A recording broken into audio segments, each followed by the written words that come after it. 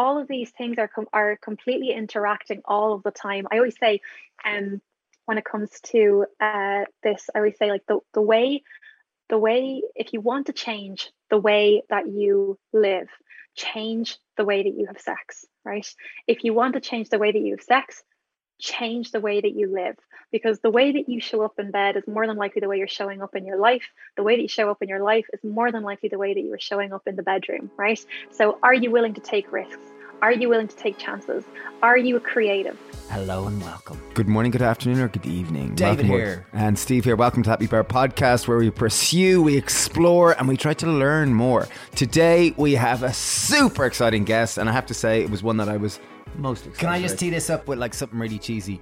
Let's talk about sex, baby. Let's talk about you and me. Sorry about that. We just couldn't help ourselves. But today's topic is, yes, you guessed it, it's all about sex. It really is. And we are discussing it with the wonderful Jenny Keane. She's amazing. She's an identical twin. She's a sex educator from Ireland. And it went to so many places that I didn't expect, which is very. And I think growing up in Ireland, sex, at least in the Ireland that I grew up in, it was quite repressed. It was quite kind of, and we're now, I guess, dawning on a new age. It was quite taboo. There was a lot of shame. There was guilt. There was a sultriness about it. But we talked about orgasm. We talked about, connection, about eroticism. We talked about low libido. libidos. We covered so many different interesting topics. So please, this is great. I really hope you enjoy it. And before we click into the podcast, I want to tell you about, if you do have loads of sex and if you're feeling really sweaty, we use Wild deodorant. It's really, really good deodorant. We've been using it for a good few months now. It's completely natural. It's vegan. It's subscription, so you get sent a new refill every month direct to your door. And it genuinely works. That's the beautiful thing. I have a strong body odor, and my wife often complains about my strong body odor. However, when I use Wild deodorant, I don't. She comments, geez, you smell really nice. Who are you trying to impress? And it's like, you. Anyway. So we're giving you an exclusive 20% off your first Wild deodorant purchase at their website, wearewild.com. It's got free shipping with 100% satisfaction guaranteed. All you got to do is use the code Happy Pair, all in one word, capitals, at the checkout, wearewild.com, to redeem the offer. So there you go. So without further ado, we're going to talk all things sex, all things eroticism, orgasm, and all of these wonderful topics. But it's also in a wonderful philosophical package. For someone even with the idea of us exploring the topic of sex, people might go, "Ooh, why? That's a bit..." This is in a wonderful holistic approach. It's seeing sex also in a philosophical aspect of where it fits into the greater gamut of life. This is wonderful. This is a fascinating conversation. I learned so much. I feel more in touch with my eroticism. That might sound weird, but stay tuned to learn what erotic actually means. Anyway, we give you the great Jenny Keane. Woo woo! But maybe let's jump into it, because I'd love to talk about sex and all the various things about that. I said it. I said the word. Good man, Dave. One thing I'd love to jump into. Yeah, Steve was singing it there a minute ago. One thing I'd love to jump into, I remember a friend, John Quilter. I remember this is a friend in London, and he started dating a sex therapist. And I remember being fascinated. Oh my God, what's a sex therapist? How the hell do you become a sex therapist? I was genuinely fascinated. And I'm just wondering how you kind of got into this. And I believe it was you started to have menstruation problems, was kind of the root, or was the doorway that led you up this fascinating road. Yeah. So one thing that just to get clear, right, because there's so many different labels and terms. So I would consider myself to be a holistic sex educator. Because sometimes when you hear the word I don't do one-on-one work with clients anymore. So my thing is really around education. And how I got into this was, I suppose, I suffered very severely with menstrual problems, like right from the very beginning, and I like from when I first began menstruating as a teen, I had like cysts on my ovaries when I was a teenager. I was going into hospital because they were bursting.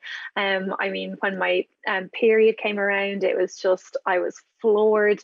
And I suppose at that point, did your twin have the same problem? Just out of curiosity, no, just being a twin? No. She was grand. I got the brunt of it. Yeah, she's grand. Wow, poor Jenny. I got the brunt of everything, I was like, but this was the thing, I think, it's the information that we're still kind of given to this day. It's just that, like, whatever, you have to just deal with the hand you've been dealt. You just have to put up with it basically.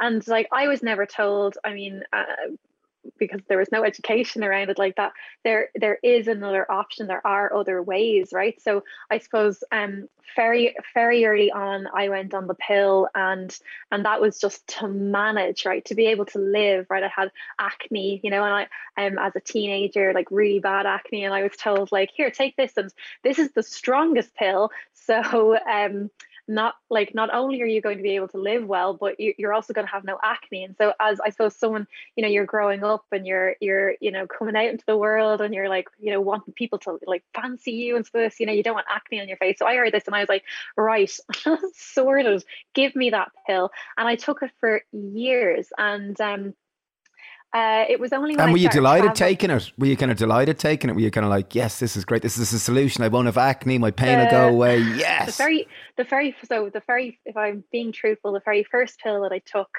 I actually had severe, I was experiencing severe states of depression. I'm a very happy person, and I, wouldn't be emotional in the sense of like having, unstable emotions, but I didn't feel like myself. And I actually went to a different doctor, a doctor in my, I was on this one first, and I really felt all over the place. I went to a doctor in the university, and she asked me, the first thing she said was, because I was in the room with her, and I just burst into tears, and I was like, I don't even know why I'm crying. And she was just like, what pill are you on? And then I told her, and she was like, oh Jesus, come off that immediately, let's get you on a different one. And actually, when I went on my second pill, I found that one to be like, okay, this is great, like everything is sorted, my acne cleared up, and then I felt really good. And I just didn't really think anything about it. It was just like, you take this and it's great,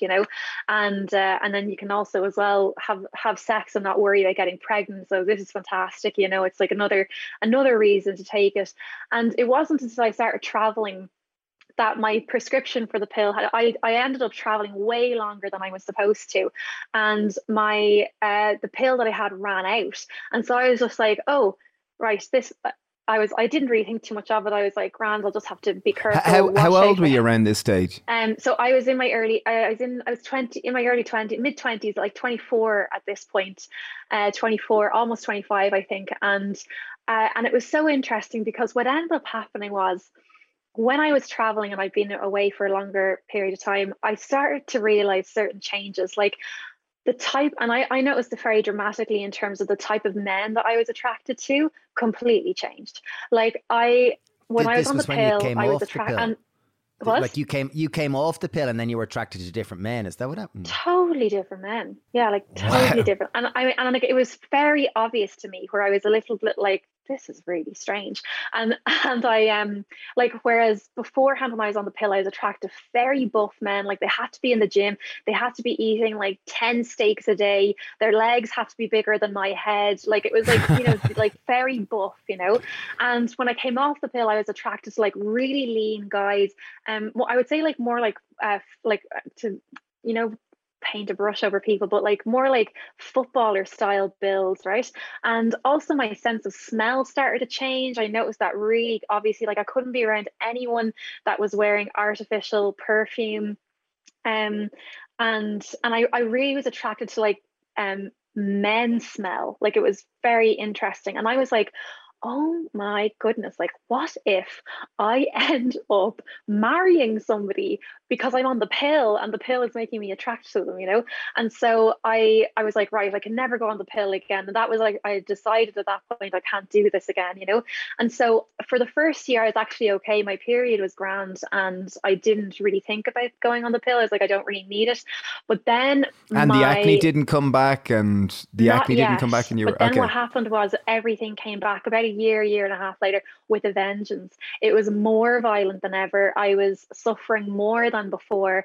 And to the point that, like, if I thought that I couldn't live when I was a teenager, I was floored. Like, my period came between 39 and 75 days. I didn't know until 3 days beforehand.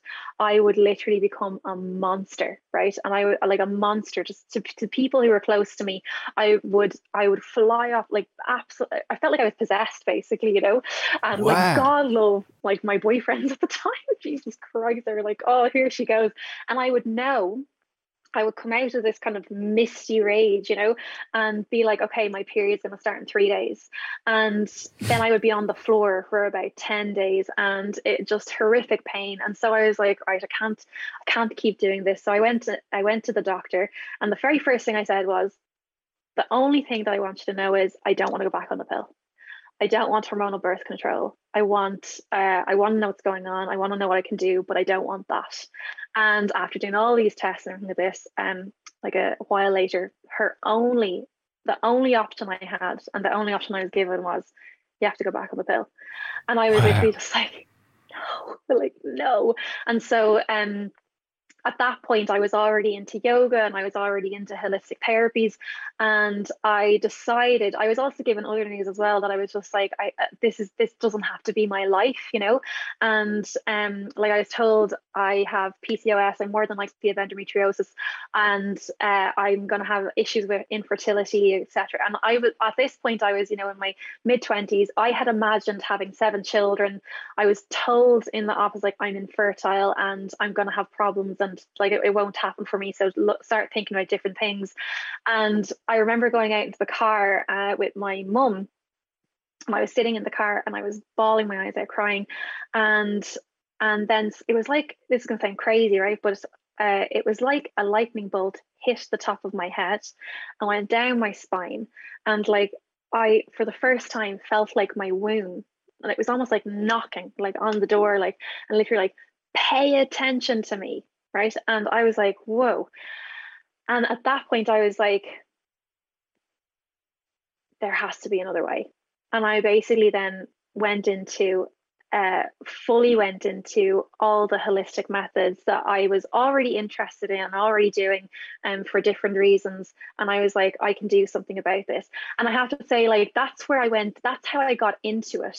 That's that was the initial steps. And then over that time, then I also realized other things. Like, I started to realize that, I felt numb when I was having sex, that I couldn't feel when somebody was inside of me. And I discovered that by having a tampon inside me for 2 months that I didn't know was there, And I was like, I pulled that out, and I remember thinking, like, if I couldn't feel that was inside me, then how, like, can I actually feel when somebody else, like when a man is inside me, can I actually feel that? And so I've always been very curious, and I'm also as well have always been very interested in education and learning. And so I like to hunt down, like when I have a question, I hunt it down from every angle, And was it, so, sorry for interrupting, was it like there was a disconnection between, like, that you couldn't feel that part of your body, that you'd almost kind of like, it felt separate to your body, like, or was that what it felt like? It was just like, it's so funny, right? Because when you feel numb, you don't feel anything, but you feel that you feel numb. Like, you feel that you don't feel, right? So it's a feeling that you have, but you're feeling that you don't feel. And it's a very strange thing. It's like, you don't really know until you question it. And for me, it was like, is there more? Like, is there more to this? Is there more to this? Is there more to feel, right? Is there more? And for me, like, the type of sex that I was having was very much friction-based sex. It was like hard and fast. And if someone, for example, was just penetrating me, like inside me, like I couldn't feel that. Like, I couldn't, if I closed my eyes and tried to, like, say, like, okay, can you feel the left side of your vaginal wall? I didn't have access to that. It's like, if I closed my eyes and said, like, can you feel your cervix?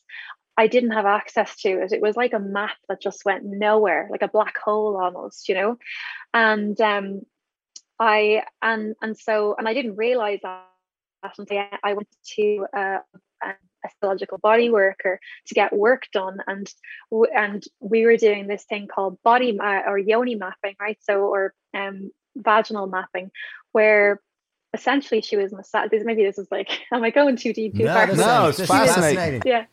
Yeah, she was like, so for example, like, because I really don't think you're alone in that sense of disconnection, because it's a part of our body. Alone. Yeah, it's I'm sure many people can relate to it, that sense of just separateness, of not necessarily connecting with that part of our body. Oh, I shouldn't absolutely. say our, but I mean, when do we connect with our sexual part of ourselves? Like, I mean, for women as well, like, I mean, one of the things that I would say, when I teach workshops, there's a part of the workshop that I teach, and I get them to write down and label the parts of their vulva. So this is on the outside, right? The vulva is on the outside of the body. And the amount of women that don't know all of the parts, that can't name all of the parts. If you can't name all of the parts and don't know where everything is, this is your portal to pleasure, the gateways to pleasure that you have access to. If you don't know where they are, you're basically like your lights, you're in a dark room, the lights are off, and you're trying to put a key in a keyhole that you do not know where the door is, And so for me, it was just like, turning towards education and asking, very difficult questions, at the time. Like, I was like, oh my God, am I broken? Like, is there something wrong with me? Am I going to be able to fix myself? Right. And asking very difficult questions. And instead of, I suppose, instead of becoming burdened by the weight of what if I can't change this, I really felt empowered to be to alternative methods, and so I went into all forms of education, and the spiritual and sexual side of that was there, and as well as the scientific, like, I'm very much kind of like, I totally believe in magic, like I totally believe in the energetics of the world, but at the same time I'm very, very skeptical. And if someone says something to me, I'm just like, right, but there has to be a link, right, between what you're saying in that woo-woo sense and what's happening in my body. And I want to know how to join the dots. And so I kind of went on a search, like, across the board then, with people. So I went to body workers, I went to tantric masters, I went into all kinds of yoga therapy. I went to scientists, I started doing trauma training.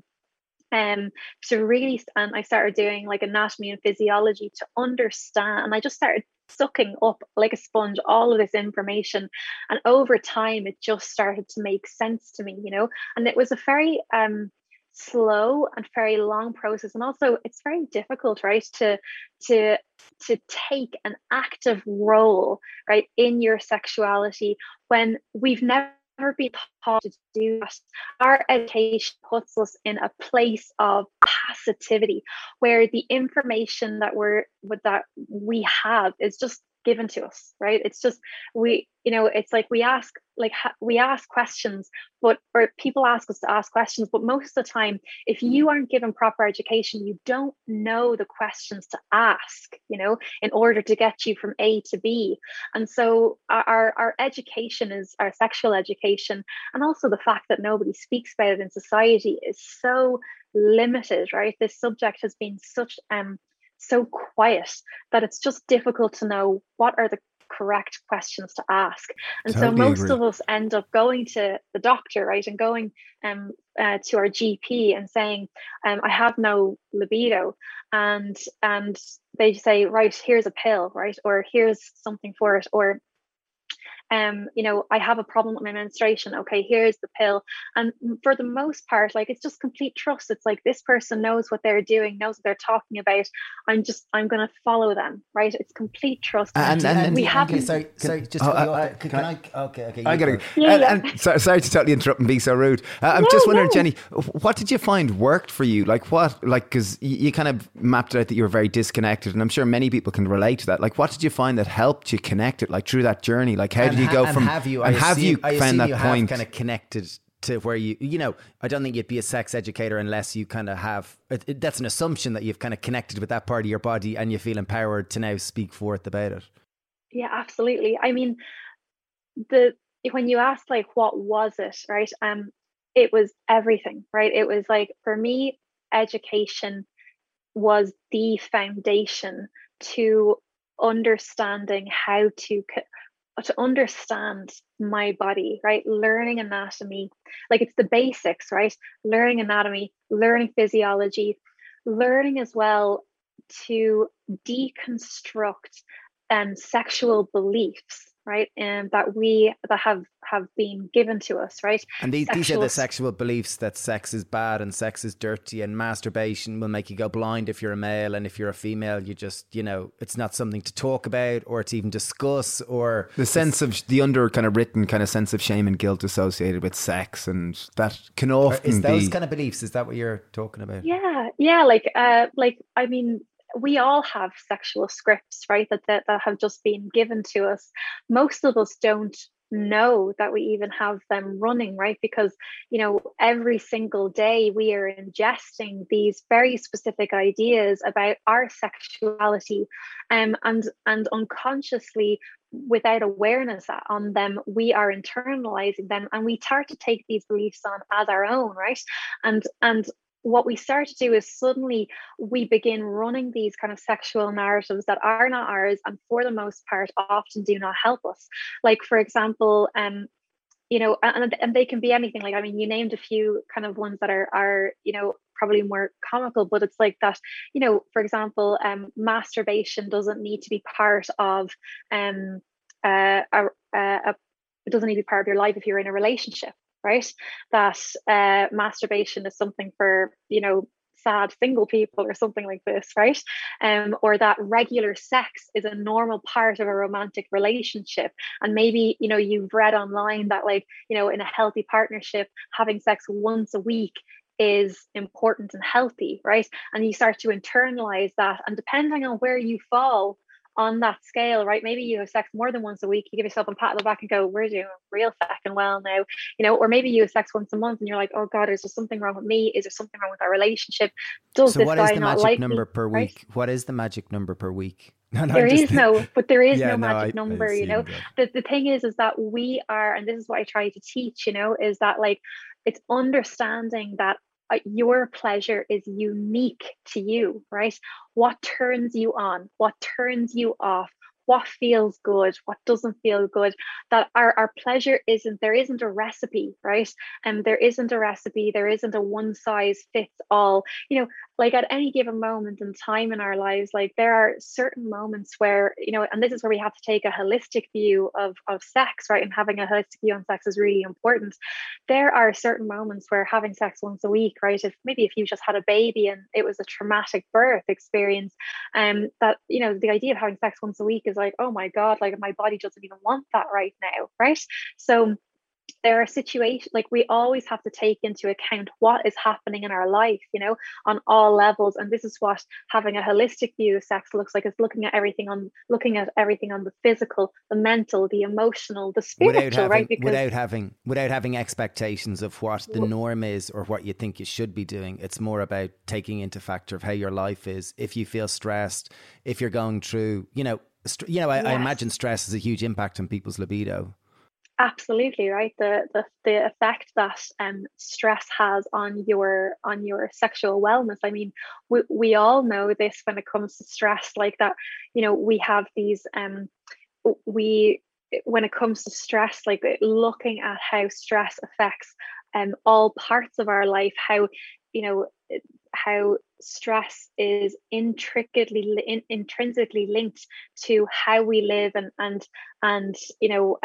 how we feel, right? Whether we want sex or whether we don't want sex, right? And we are also in a world where we're trained to very consistently override our actual needs, right? Where sexually this looks like moving away from intimacy that fulfills and nourishes and supports our well-being, and instead moving towards sex as a performance, right? Or as an obligation, and these things perpetuate disconnection, right? It perpetuates worry. How do we, because, like, I imagine people listening, like, I can even, everything you're saying there about people moving away from intimacy and connection and moving more towards thinking they should perform or that they feel obliged to have sex. Like, in those situations, like, how do we move away from that? Or how do we, like, I guess awareness is the first one to know that, okay, I feel obligated to it, or I certainly feel, like, because I think performance porn has a huge impact on, it has had an impact on many people's ideas of what sex is and what sex should be. And often it's forgotten that sex is the most intimate act, or one of the most intimate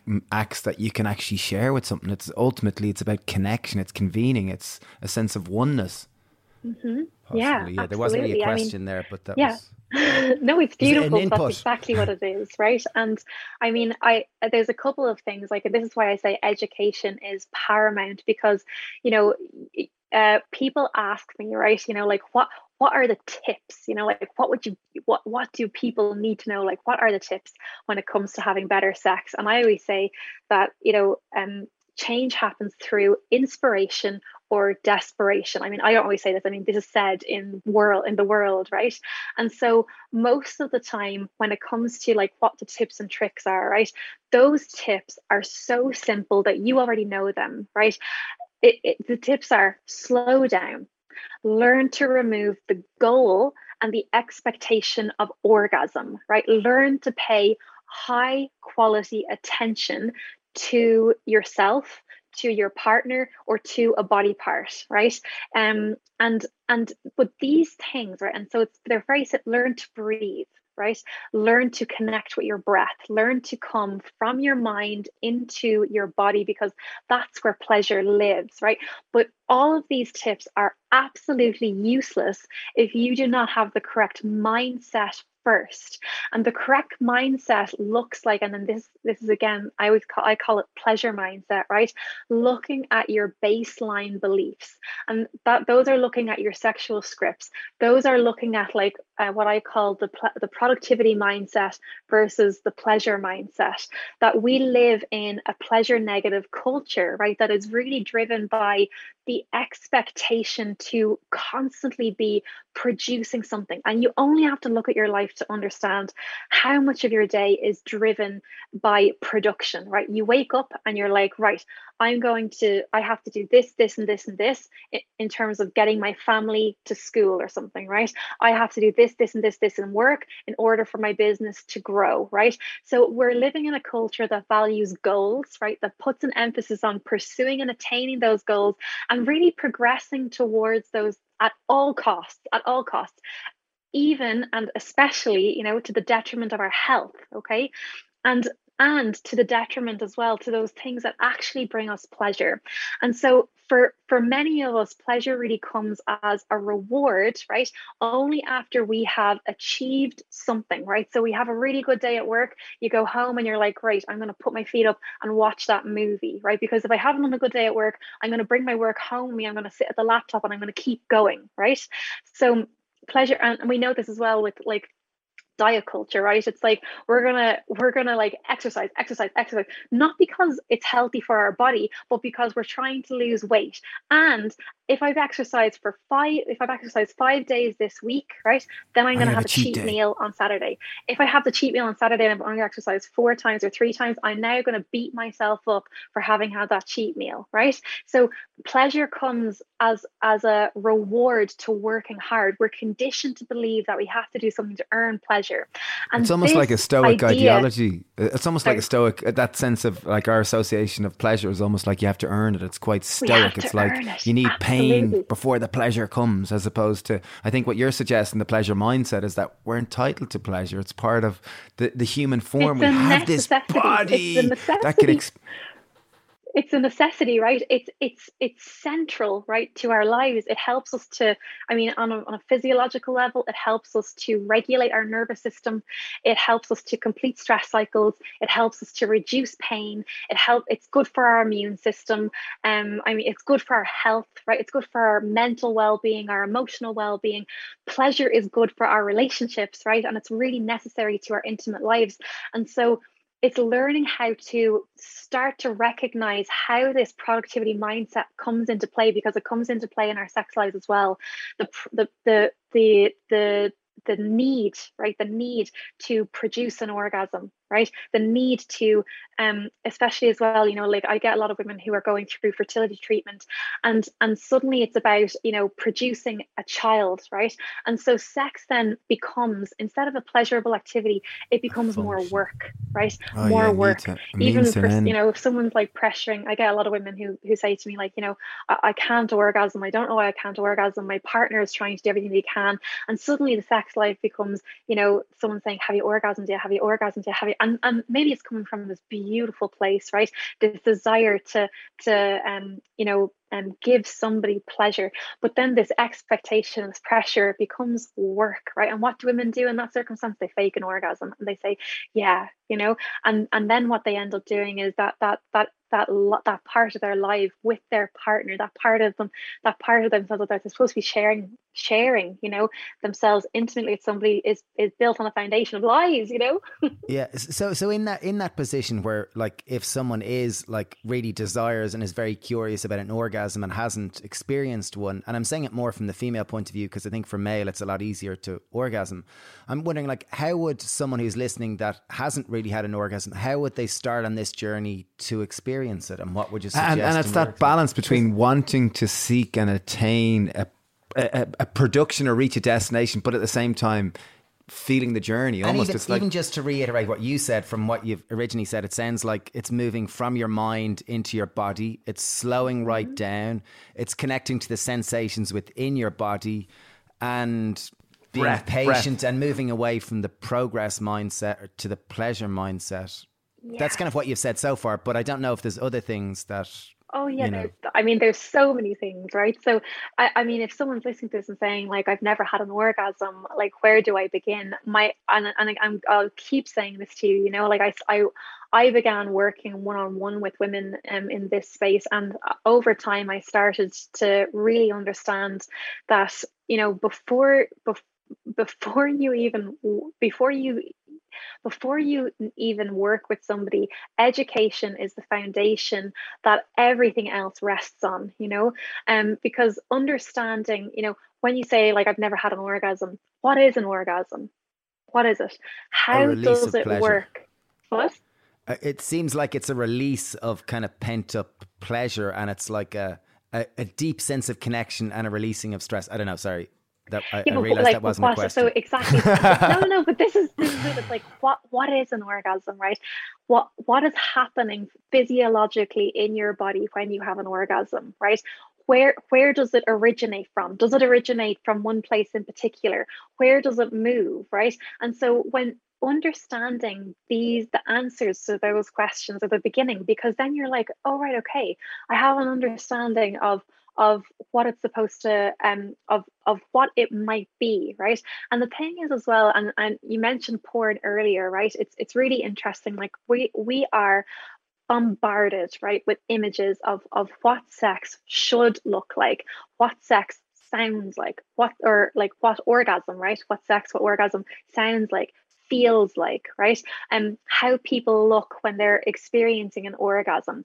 And when it comes to this information, right, when people are trying to understand what is sex, how does it work, what is an orgasm, how does it work, and you close your eyes, most of the time what you see is an image of like some pornographic image of like an over exaggerated image of someone going like, like a big sex face, right? And like someone having this explosive kind of like, oh my God, like Meg Ryan or whatever in Harry Met Sally, like, like this kind of idea, right? We're given these images. And so oftentimes we have, I call this like an orgasmic expectation, right?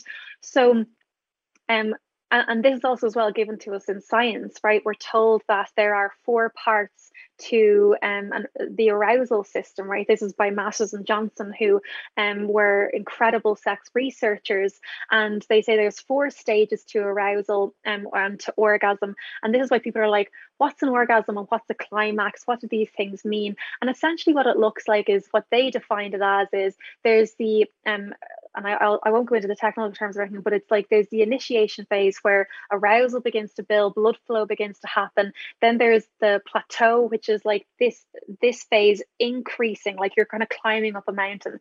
Then there's the climax, and then which is the explosion, let's say, and then there's the resolution. What people don't talk about is that when you are doing any kind of research, you're looking for the medium, like you're looking for the average. So you have like 20 women come in and pleasure themselves towards orgasm. And these researchers are looking for the averages. They're looking for like what is the case in these people. And so maybe 15 of them had this exact same type of orgasm. But we don't take account for the other 5, right? That maybe had a different type of orgasm and maybe it felt different, right? So we start to then only get fed one very particular image, which is then pushed out, pushed out, pushed out. And so it means that people who experience pleasure in different ways don't understand that what they've had is an orgasm because it's not what they're expecting, right? Porn, for example, is not real life. It is designed for quick pleasure. It's all about exaggerated images, right? It's all about the right angles, the drama, right? And it is literally cinematic on purpose because its purpose is to bring you to arousal and climax quickly. Also, the images as well, like it's clickbait, right? So it wants you to click on them. So they're generally very dramatized, right? But in the real world, right, orgasms happen at the natural speed of life. And when we talk about sex being about connection, right, all of us know this, like how beautiful it is to be in nature, right? To be in nature in its raw state, okay? And this is what orgasm is as well. Orgasm is energy that moves through your body. And if you want to know what an orgasm looks like, go spend time in nature and without your phone and watch how long it takes for a flower to blossom, right? Watch the waves. Watch when they're like tumultuous and crashing to the shore and it's almost terrifying. Watch when they're soft and they're just lapping, right? And they're coming up and it's like soft, gentle caresses on the beach. Like watch when lightning strikes and it's like, like it's there and gone in a flash. It's very poetic. Yeah, but watch this, right? That is energy, all the ways that energy move. And this is what's beautiful about Tantra yoga is that Tantra yoga recognizes that the outside world is the inside world, right? And for those of us that practice yoga, we already know this, like that the elements that are outside are said to exist in our body through the chakras, right? Earth, water, fire, air, ether, right? And so in Tantra yoga, you're taught how to become conscious and aware of how to look, right? How to watch water and earth. And what happens when there's too much water? The earth drowns. Watch what happens when there isn't enough water. There's a drought, right? Watch what happens to fire and water, right? And so you're watching elements move, and this is happening in our body as well. All of this as energy. And so when you learn how to this is moving already into the energetics of sex, right? But learning, first of all, how orgasm works at a physiological level in your body, what's happening in your body. You learn how you can start to create certain environments for orgasm, right? Energy to thrive and to move. When you learn the energetics, right? Which doesn't have to be woo-woo stuff, right? I think like a lot of women that I have in sometimes come to me and say like, oh, I'm not into yoga, like I don't like meditation. But realistically, like what we're talking about, I think when it's explained at a fundamental level is connection. And when you think about wanting to connect to your sexuality and connect to your pleasure, it's the same thing, right? It is understanding these things, these states like love, understanding states like peace, power. Sorry for interrupting you there. When you kind of suggest like, and you're covering so many topics, it's amazing to see. Yeah. And one thing, a question I had there, you touched on an environment, creating the right environment for all these elements to come together as you kind of described it. And I'm wondering, I imagine there's people listening that are curious. I'd say everyone who's listening is going, okay, I'd love to have better sex. I'd love to have more pleasure. I'd love it to be more connected. And maybe everyone listening is having incredible sex. I'm not assuming anything. And good on you if you are. Fair play. I'm just wondering for if there happened to be someone that was more curious about a friend of mine, yeah, a friend of mine was a little bit curious. No, sorry. Like I imagine the environment that you want to create if you wanted to have better orgasms or better sex is, if I was to imagine it, it's going to have no stress. You're going to have lots of time. It's going to be a place where you feel safe and comfortable and you don't feel you're going to be interrupted. You don't have a phone or anything on, and you've got all the time, like in nature, for something to happen or not happen. And as you said, it's getting into this pleasure mindset. Because it seems like it's observing. Like you probably don't want to be thinking of old sex scripts because that's more educate. I don't know. Yeah, sorry. It seems like patience is a huge thing that is often not spoken about. And I think that's the big thing that I got when you were talking about nature and observing nature. It's that sense of patience, that sense of just everything will come to fruit when it's ready, and stop trying to force it. Yeah. Yes. See, so you already know, right? This is what I say. You already know. It's like when you want, I suppose, like the tips, right? Like, where do you start? It, a lot of the times, like when you see this work, like it's this one size fits all. It's like, make a date night, right? Schedule a date night, and that doesn't work for everybody, right? Like but the tips are learning how to slow down, right? Slow sex. I say this all the time, like with the women that I work with, is like, slow sex begins with the choice, right? To make intimacy, right, a conscious decision rather than just an accidental counter. Like to, instead of just getting into bed and you're beside somebody and being like, oh, fumbling in the dark. It's like to turn the lights on, right? Turn the lights on, slow down, making space. Like you talk about an environment, right? Creating an environment that has no goal, right? It's non-goal orientated time that allows space for experience, right? To be in a state of being, right, rather than a state of doing, which is productivity mindset. Okay, I'm doing. I'm going to touch my partner so that I can give him her pleasure, and so that they think that I'm good in bed, right? I'm doing there. I'm not actually with the person. I'm not listening to that person's body and saying, like, does this person actually want to be intimate right now? Does this body want to be penetrated or to connect in this way, or would it actually just like a massage? Would it actually just like to be held and be said, like, how are you, right? That is also intimacy, right? That's also connection. And that's almost like it's almost like the philosophical aspect of life, the way to kind of let go of this sense of wanting to achieve, wanting to connect. It's almost like, it's like and I guess that kind of would naturally bring into Tantra, because, often sex is seen like, oh, a great release, great. At least men tend to talk about it that type of way.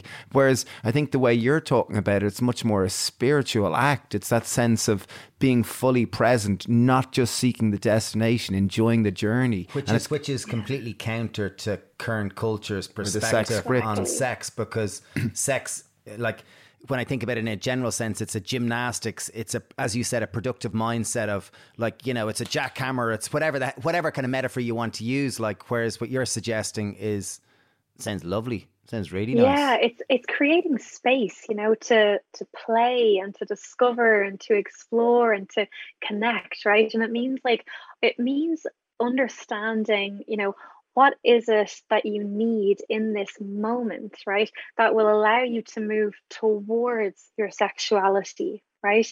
So what does your unique arousal recipe look like? What turns you on?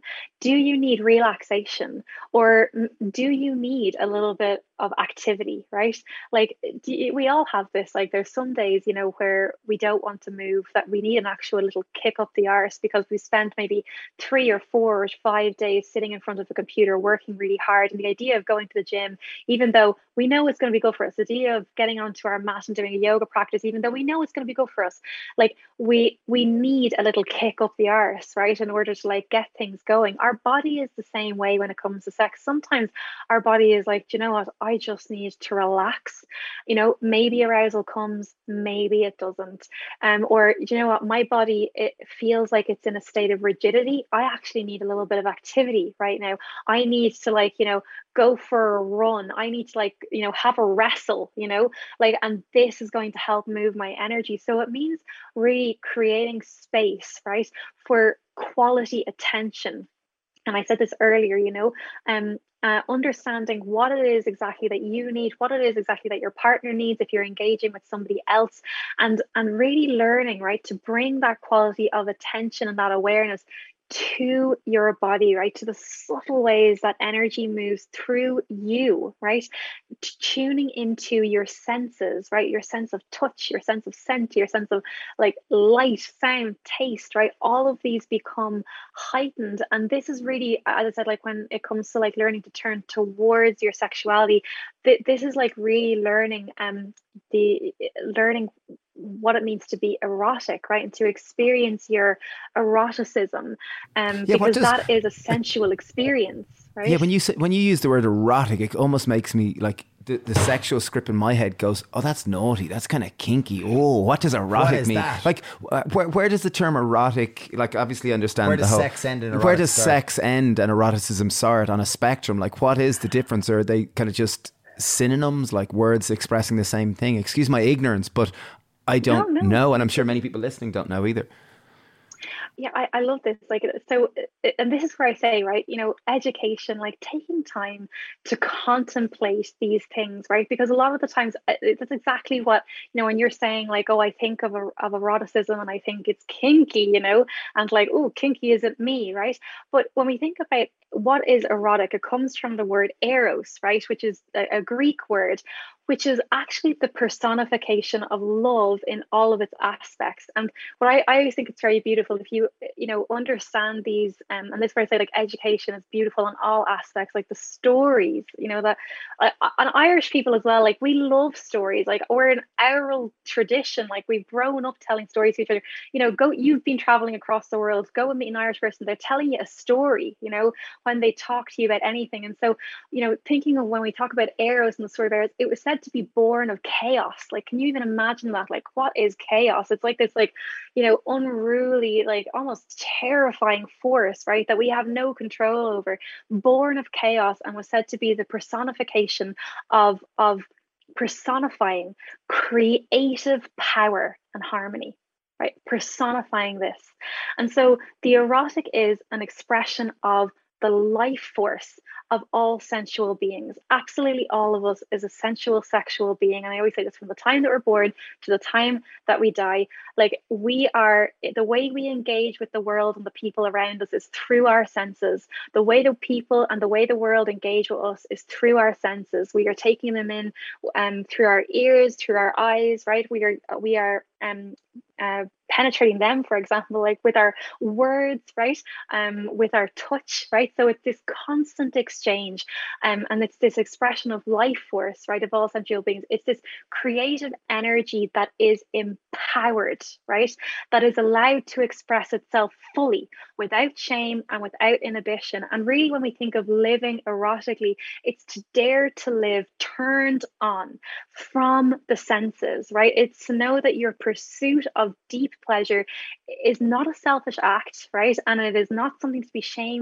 be ashamed of, but rather a catalyst, a complete catalyst to you thriving in your life, right? To live erotically is to learn to live in tune with your body, with your senses.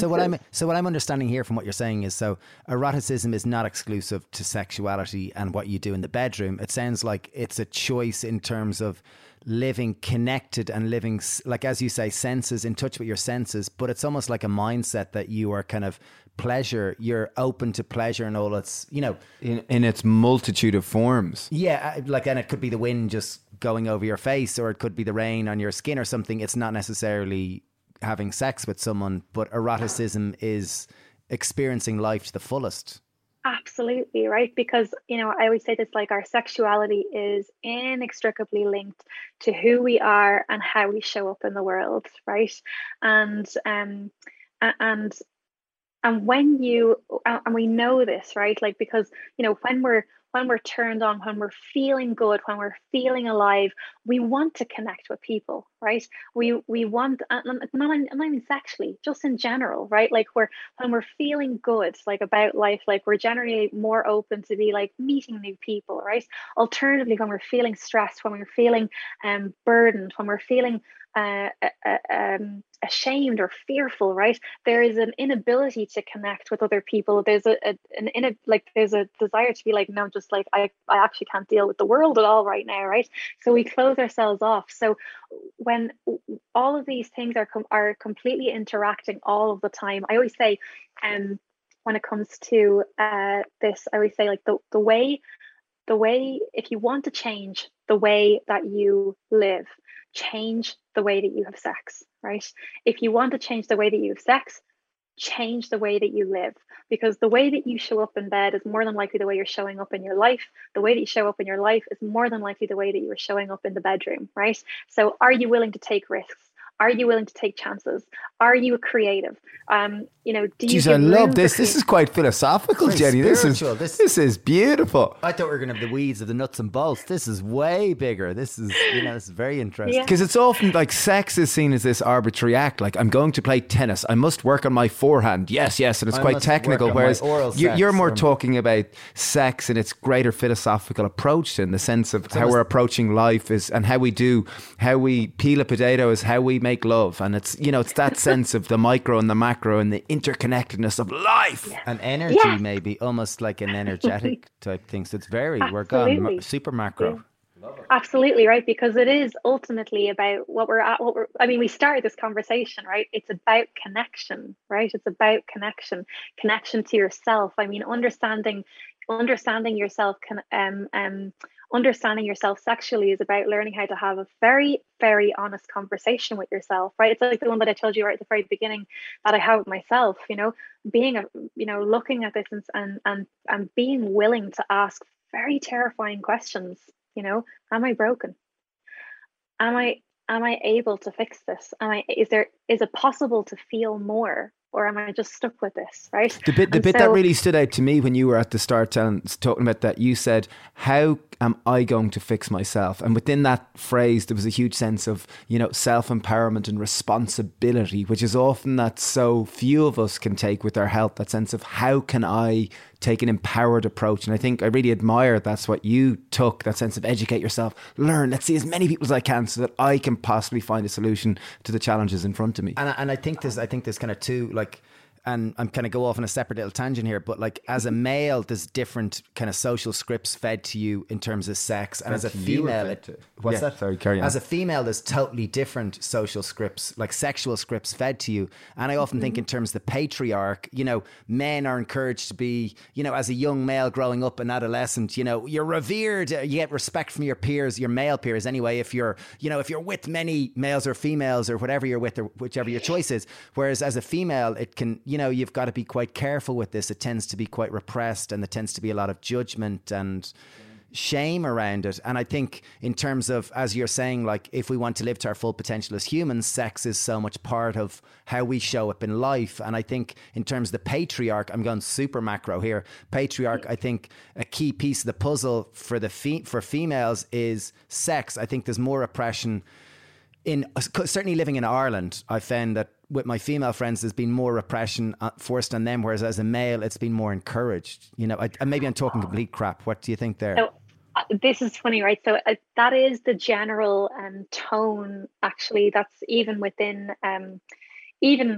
sex positive spaces. Actually, there is this general tone with regards to this. And I actually have an entirely different view. And in the beginning, I worked with women and men, and I just saw something so different. Like I would hear all the time, like, oh, it's so much harder for women to orgasm than it is for men, and women are so underinformed about their bodies and their pleasure compared to men. Men are encouraged, women are repressed. Like these things are, again, also sexual scripts, right, that are in the undertone of society. And I really believe, like, when it comes to taking a holistic view on sex, that we also need to understand when we're pitting men and women against each other, right? Because when it comes to men, there's a couple of things to consider, right? Like, if I was to ask you, like, when is the last time that you have had a male G-spot orgasm? Do you even know what that is? Do you know what that feels like, right? Have you ever had a multiple body orgasm? Have you ever had an orgasm without an ejaculation, right? When's the last time that you engaged in solo sex, in a solo sexual exploration for the pleasure of it? Not to ejaculate at the end, like, not to relieve yourself of stress, but just to become curious about your body and being like, I wonder what it's like to touch myself with my other hand, right? And get curious of, like, does that feel different, right? I wonder what it's like to feel pleasure in a relaxed state of mind. Or have I ever felt pleasure in a relaxed state of mind? And being willing to ask these questions. When was the last time that you focused on sexual intimacy and connection over performance? And do you notice, right? So I always say, like, that women aren't worse off than men, right? Our sexuality isn't more complicated. Our sex isn't more complicated than men. It's just very, very different. Both men and women, right, are only tapping into a very tiny part of their sexuality, a very tiny part of our pleasure potential, right? And changing this starts with understanding our body. Very, very few of us have had the privilege of learning about our body from a pleasure focused rather than risk focused, and discovery orientated rather than abstinence orientated, sexually explorative environment and education, right? So I always say it's just different. It's just different. And actually, all of us, doesn't matter what gender you are or how you identify with that gender or how you express that gender, all of us in this current moment in time, and I absolutely hope that this will change. I am like, this is why I do the work that I do, that in the future our children will be teaching us, right, that this is what happens, but that I absolutely hope there's a change. But right now in our society, all of us need to be re-educated. All of us need to seek out comprehensive, and I really mean holistic, pleasure. Because if you are pitting men and women, and I even see this in, like, the talking about patriarch and matriarch, if you're pitting men and women against each other, where is that an environment that we can all grow together in? Because I absolutely know that, like, yes, there are, even in my own personal experience, right, I have been, at the hands of men, or boys, let's say, like, here, men who didn't know any better, right? But I have also been at the hands of men who have taught me how to blossom beautifully and safely into the fullest expression of who I am sexually and emotionally and mentally, right? And so we all do this for each other. And I think this is what, this is what I think, this is what my ethos is. This is what I always promote. This is what we should be doing in our education system as well. So giving space for, for everything to exist, and all of us to be on the same playing field, Wow, great answer. Jeez, I love that. I didn't see that one coming. Ooh, brilliant. One final question comes in with me, Jenny. For anyone listening, like I was kind of reading up there earlier, that one of the most common challenges in a sexual relationship is differences in libido, or someone having a low libido. For anyone listening who's struggling with that, are there any, tips? I know you said you don't really normally like giving tips, but are there any things that people can, any places for someone to start with? And I know you said the word education, and I know that's something that you do, so maybe you could tell us a bit about that. I this is a huge topic at the moment with COVID, right?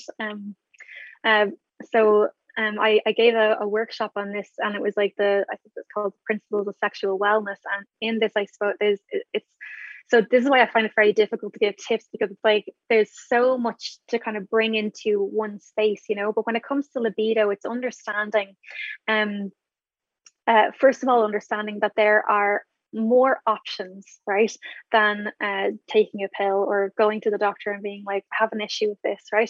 And they say like, here, take Viagra or whatever, do you know, something like this. There are more options, and it's again looking at how does like what is the difference between desire and arousal, right? What is desire? What is arousal? How do you activate arousal in your body, right? And for all of us, that is different. Again, it's different things. But you know, again, these things are things that we know how to do. When it looks at libido, we're talking about, you know, your system as a whole, right? If you're I'll just say, like, if you're eating like shit, okay, your body is not going to become easily aroused, right? If you are not moving your body, right, your body is moving into a state of rigidity, which doesn't allow for energy to flow, right? In terms of like a physiological level, stress and sex have an absolutely detrimental effect to under to your desire for sex and also your ability to become aroused, right? And this is, you know, looking at everything in terms of, I mean, it's looking at your whole system. So when it comes to partners who have different libidos, if you start to follow the fundamentals, which we've been talking about the whole way through this, right? Learning to remove the goal, right? Learning to create space to play and to discover. That maybe, for example, your partner doesn't want to have penetrative sex, okay? And I think this is another big thing, that like most of us think of sex as the act of penetration itself. I think this is why, like, when it comes to women, I'm very much like, if you've never been with a woman sexually or sensually, like, even if it's not sexual, you know, try it, right? Because you start to understand that there's more to sex than penetration, right?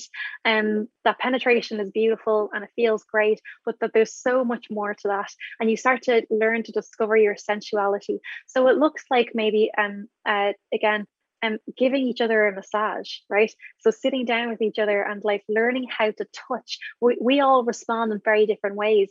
For some of us, it's like, you know, some of us like a light wispy touch that's like going up the body and it's really tickly, and that helps to arouse our body. For somebody else, that touch can make somebody move into states of experiencing anxiousness, right? Some people like firm holding touches, and this helps them to become aroused. So it's really learning to connect with each other in different ways. And again, to take it's again, I said it's very difficult, because it's a very difficult question to answer in such a short space of time. And it sounds super personal. That's super the kind of personal, case but it's looking at like that. It's looking at your sex life as something that it's not like what if, right? And it's just thinking of this even in what if a great sex life wasn't about something that you had to achieve, but rather something to discover, right? So learning how, like, and this is where, you know, you talked about earlier, where it's like, oh, this is the philosophical side of things, and, you know, instead of talking about here's how you do this and here's how you do that, when it comes to, I suppose, exploring sex skills, right? In terms of, it's like looking at those things as like sex is a skill, right? And this is often, again, another sexual script that we've been given, that we just often think that sex is something that we should just know how to do, right? But being a quality sexual partner for yourself or for other people requires skills, right? And skills are something that we learn, skills like communication, negotiation, kissing, you know, sex techniques, how to touch, all of these things. And it's really endless, right?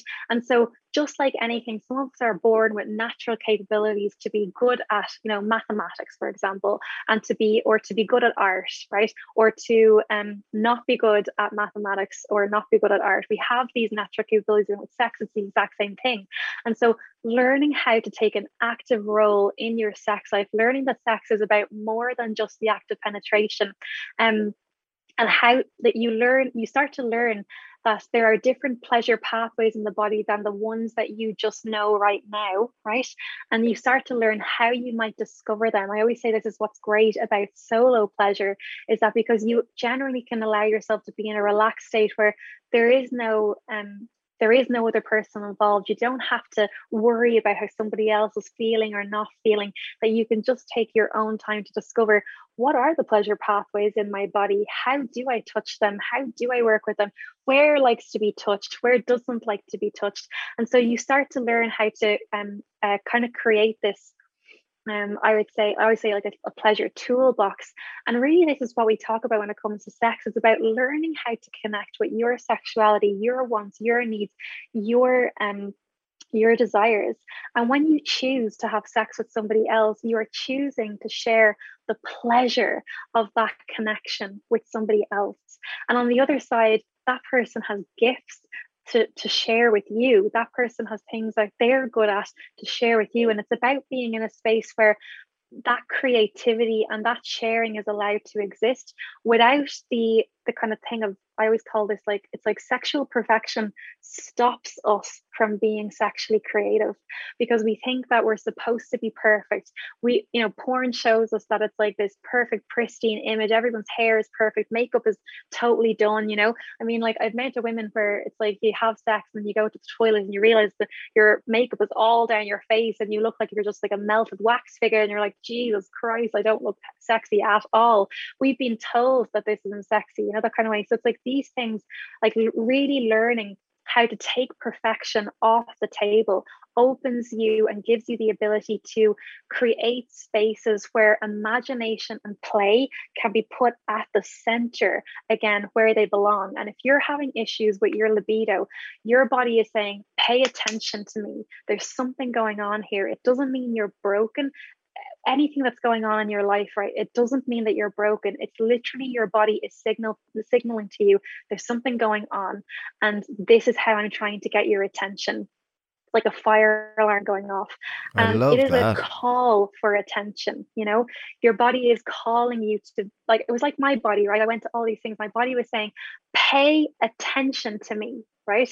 And I was like, I was ignoring it. The alarm was going off and I was just like, well, I'll go to these doctors, I'll just do this, I'll take this pill, and it doesn't go away. It almost seems counterintuitive, because like I would think if someone has low libido, there's no alarm, that the alarm is that there's no feel, that there's less sensation or less awareness there. But I think what you're saying is that kind of what you're saying. The alarm is like what you had, that sense of numbness, that sense of disconnection, that sense of it's time for a change. It's time to pursue a different pathway. And education, I think, is the big thing that really rings through to me, and discovery and imagination. Imagination, play. Yes. And it's like to I always say, like, it's, like our body is talking to us all of the time, and it has its own language. And most of the time we don't know how to talk back to, we don't even know that it's talking to us, and we don't know how to talk back. And having practices like meditation and like yoga, I always say that our first thing is like when you're first in a yoga practice, it's not about the postures. It's like learning to listen to your body's cues, learning to hear, like, am I tired? Understanding that your emotion, the emotions that you're feeling in your body signaling to you, like, this is information right now. This is what's going on inside of yourself. And so can you respond to this? If you have a low libido, there's something happening in your life at a physical level, at an emotional level, at a mental level, at a spiritual level, that is calling for your attention. And oftentimes the idea of like kind of like going into that and being like, oh my God, this is this big, mountain that I'm going to climb, can seem very daunting. And this is why like getting support is so important, right? And looking for places. I think one of the biggest things that I find with the women and the people that come to me is, and even just, they don't even have to come to the workshops. There's so much information on my Instagram. It's like, there's, read that, but it's recognizing, and I always have these talks on Instagram story where I get people to talk in, and I always say them, I save stories, and I always say, like, read through all of this, because you will realize that whatever you're going through, you are not alone in it. You are not broken, and there is something that you can do. And this is about learning how to take an active role in your sexuality, taking an active role in your life, and understanding that you're not alone in that actually gives you power. Makes going up the mountain a lot more enjoyable, right? And again, instead of trying to reach the top of the mountain, it's about learning how to enjoy the journey along the way, right? I guess that's a metaphor for life. That's the ultimate metaphor for life. What an amazing, what a fascinating conversation. Thank you, Jenny. I really, really enjoyed that. I really didn't expect it to be so all encompassing, really. I had more expected we were going to be talking about skills, sex skills, but this is really wow. Jenny, brilliant. For anyone listening, how can they learn more? Because I know you do lots of workshops. How can they educate themselves more? Because anyone who's made it this far will definitely be very curious about your workshops or your online programs. Can you tell us a little bit about them? Yeah, sure. Thank you so much as well for the space to talk about it. I'm very passionate about this, and I really believe that everyone should be. Everyone should be learning this. It's so important to your life. But I suppose the easiest way to connect is on Instagram with me, and it's hello Jenny Keane. And I put up all my workshops there as well, and I have a number of different workshops. I suppose probably the most prolific one is Orgasm Online. This is what I started in. I started this in 2016 in real life, and then with COVID and everything happening in lockdown, this just exploded. And I've had over 10,000 women through that workshop. It's a 2.5-hour workshop, and I basically just break down. I would say probably the most comprehensive workshop when it comes to talking about orgasms that you will, and sex education in general, that you're ever going to go to.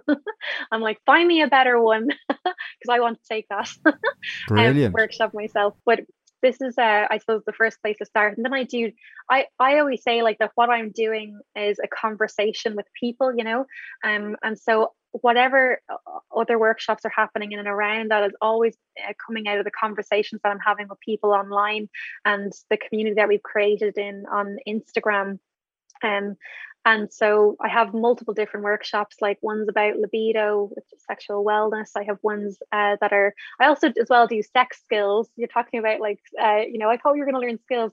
I do sex skill workshops as well, which are absolutely, I've only just started them in August. The first one I did was Women on Top, which is learning how to have pleasure on top, which is really basic, learning these are some of the positions.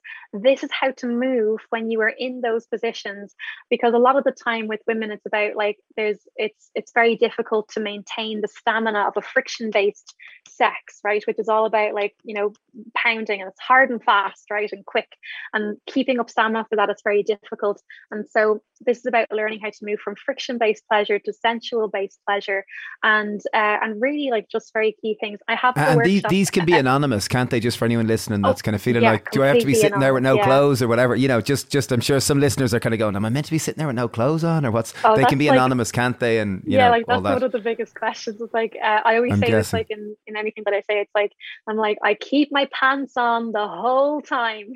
Don't worry, my pants don't come off. And I think this is what's so beautiful about this space. What happened with the online work is that it allows people to come in. They don't have to have their cameras on. I don't need them on. They can be anonymous. Their name doesn't have to be there at all. And it's also not a space where where I'm talking and you're talking back to me. It's very much a seminar style space where I'm delivering the information and you're watching, and then the space for there's a Q&A at the end of everything, which is always optional. And this is generally where people begin to talk back, and to ask questions. And it's really, it's just something I have to tell you I always thought that this work, I was always this work would never work online. And I have to say that one of the gifts I think of COVID and lockdown for me was to show me actually that this not just works, but it's actually so much better, because there's hundreds of people in the workshop as well. Space. Just to even sit in a workshop where there's 500 other women trying to figure out about orgasms as well. It's just even to feel that as a comfort of I am alone. There are hundreds of other women here. I think is just incredible. Brilliant. So that's where brilliant. You're wonderful. Your work is wonderful, really. And thanks well for your time, Jenny. Really, really appreciate it. Thank you. Thank you, forward guys. to. Wonder that was fascinating. I'm intrigued. So thank you so much. It's wonderful. Yeah, I'll be doing couple stuff as well in 2022. So you guys are so welcome if you want to join. Brilliant. Great. Love to. Yeah. Absolutely Fabulous. love to. Game ball. We would love to be educated just like everyone else. So Yes, genuinely, I mean exactly. that. So we'd love to. Yeah, be part of yeah. that. Yeah. Well, you're so Great. welcome. I'd absolutely love to have you there. So yeah.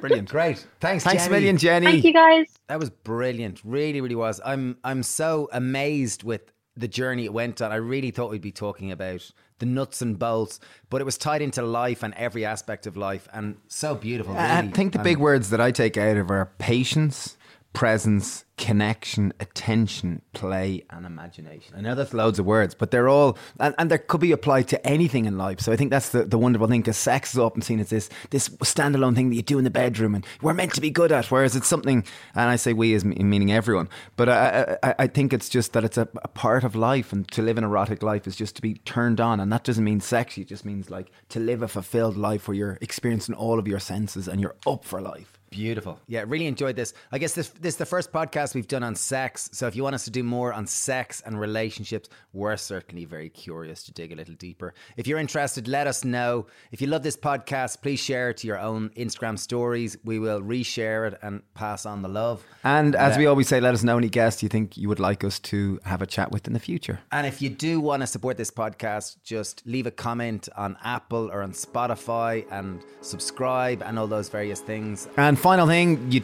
also have your 20% off your first Wild deodorant purchase on their website, wearewild.com. Genuinely works. We really like it, and I actually use it. So use the code HAPPYPAIR at the checkout for 20% off. Cheers. See you next week. Thanks a mil. Bye. Bye. See ya.